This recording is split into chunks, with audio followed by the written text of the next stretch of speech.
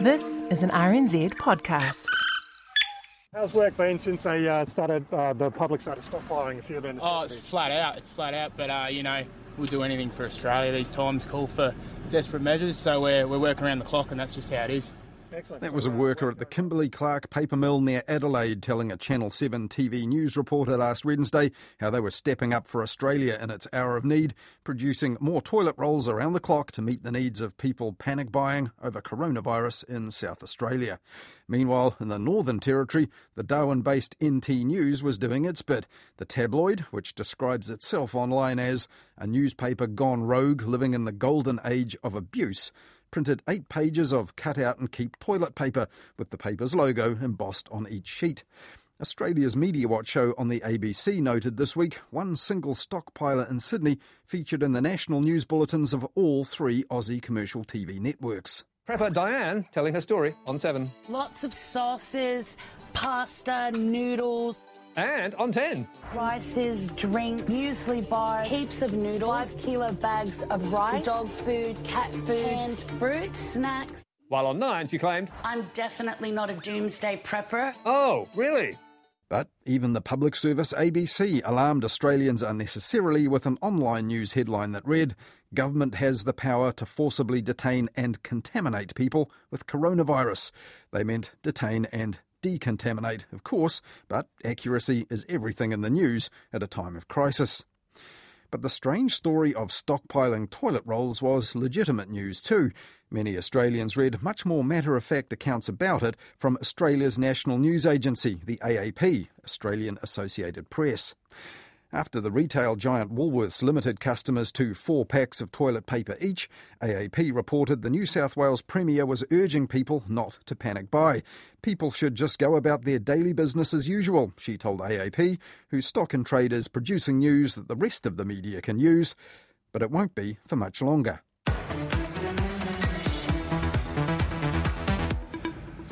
Well, if you value reliable, independent sources of information, you're about to lose one, and you probably didn't even know about it.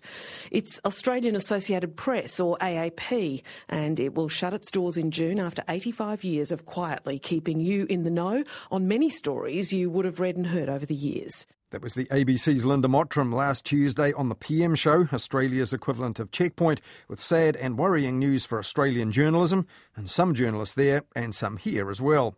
And Linda went on to explain why the impending demise of what the ABC called the news service you've probably never heard of but most likely read was big news itself across the Tasman. AAP is what's called a news agency or a wire service. It provides media organisations, big and small, including this one, with coverage of news and finance, sport, regional, rural affairs across the board. It is nothing less than a mainstay of Australian journalism, and its loss could well mean that things you want to know about just don't get to see the light of day. The AAP is owned by, paid for and governed by the major newspaper publishers in Australia. It sells Australian news onto many publishers across the country and overseas. Its chief executive, Bruce Davidson, told staff that the business was no longer viable in the face of increasing free online content. Too many of our customers, he said, are relying on what's on Google and what's out there on Facebook. Now, when the AAP closes in June, none of the publishers there will be able to replace the service with any other that can cover news right around the country, because there isn't one. Now, this is devastating news naturally for the 180 or so journalists who work for the AAP and around 30 online content editors who work here for its subsidiary PageMasters. Summing up the impact of this closure, the editor of the news website The Conversation, Misha Ketchell, said many people outside the thinning ranks of Australian journalists would have little idea that AAP was a media industry engine. AAP journalists are the unsung heroes of journalism. When I worked for the Sydney Morning Herald and The Age, I used to check my ropey shorthand of press conferences against the AAP and often unearthed embarrassing errors, sometimes ones that would have got us sued. AAP also regularly broke major news with coverage that would lead all the newspapers and TV news bulletins. Every honest journalist in Australia today, he said, should feel guilty about the way they've secretly relied on AAP. We almost never gave it enough credit, he said.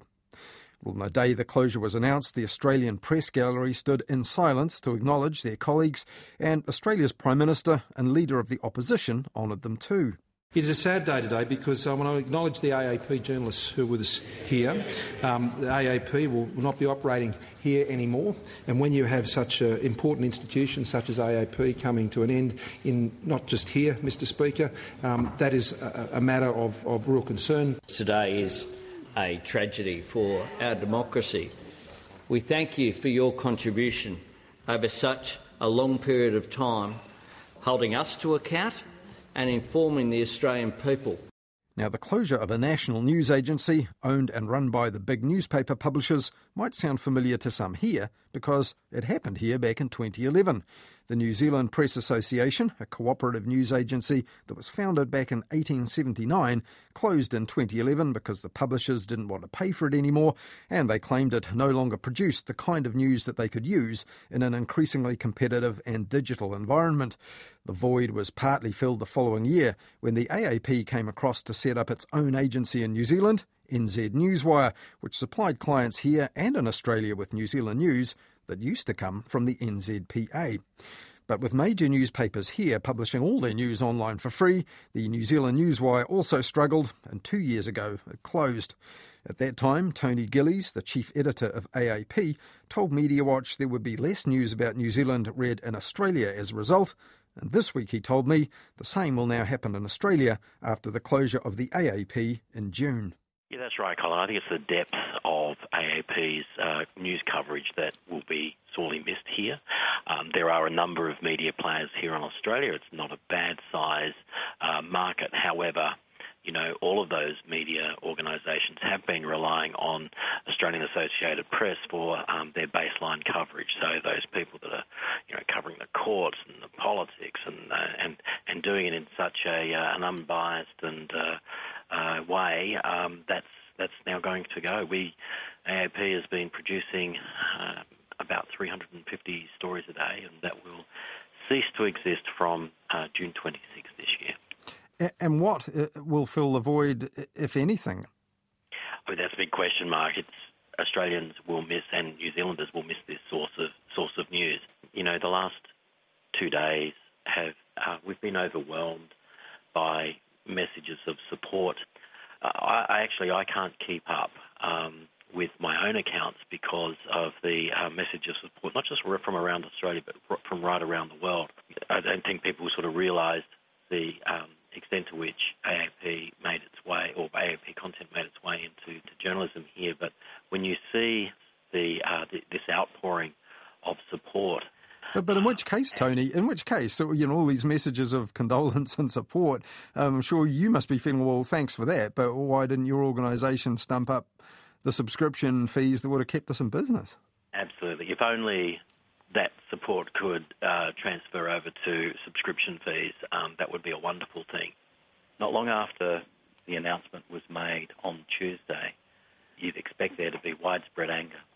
10 minutes after the announcement had finished and the question time had finished, they were straight back at their desks to work the file, continuing to report on the stuff on the day. And that's what makes this whole thing sad. We've now got close to 200 exceptional media professionals, very well trained, about to flood the market. I think maybe Australian journalism publishers and broadcasters here will be the beneficiaries of that, but it's such a tragic day to have that team broken up. Yeah, almost as if to illustrate what you were saying there. And one of the online stories I read about the AAP closing had a photograph of you in your office with your head down, looking like you're not having a great day, obviously. And the photo credit at the bottom is AAP. One of your own photographers took the picture. I haven't seen that. I'm a little bit embarrassed by that. I try to, I try to put on a brave face, but it has been tough. I've seen a figure of about 180-odd journalists who will be affected by closure of AAP in June. That must include some of the New Zealanders working here doing content editing online for Australian publications? There are 500 people actually involved in this. So it's almost 200 journalists for the Australian Newswire. There's about 100 photographers on top of that. On the Australian Newswire, and as a part of that body of people, about 200, I have a few people from New Zealand working for us there. Then on top of that, AAP has a number of other businesses, a press release distribution business and an editorial it's that editorial production unit that does have some New Zealand staffers in it. The production unit, while it will close under AAP, there is an emerging entity afoot now. So there will be opportunities for those people that are already in those roles to perhaps carry on. So the production entity you referred to there, was that the company known as Page Masters? That's correct. Mm-hmm. And now the Journalism Union boss in Australia said the demand for AAP's news is still there across Australia. It's the market system in that country that's failed, he says, and he pointed the finger directly at Google and Facebook, the tech titans, stripping out the income from the media business. Is he right about that? I think that's a fair point. There's been serious disruption all over the world, in media as a result of this. The publishers here and the broadcasters have simply argued those tech titans have an unfair advantage in that they're not, paying the required taxes that they have to pay, the publishers have to pay. They're not bound by the same content rules that they are. It's a very, very difficult situation. We're bearing the brunt of that disruption. This latest tragic loss of now AAP, surely that must be enough of a signal for the Australian government here to actually stand up, take notice and take action. Our government hasn't moved at all on this issue of the tech titans and the impact they've had on the media. But in Australia, we read about government inquiries being held. The ACCC, the Australian Competition Regulator, has looked at its impact on the media industry. Did none of that come in time really to help the AAP? That's right. It's still in play at the moment, and unfortunately it hasn't come in time to save Australian Associated Press.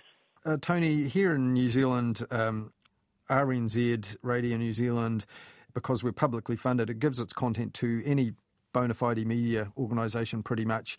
In one sense, it's helping out the media with a flow of content, but it actually makes it kind of impossible to set up any kind of news agency operation such as the AAP used to operate. What it doesn't address, though, is that whole issue of plurality and of voice.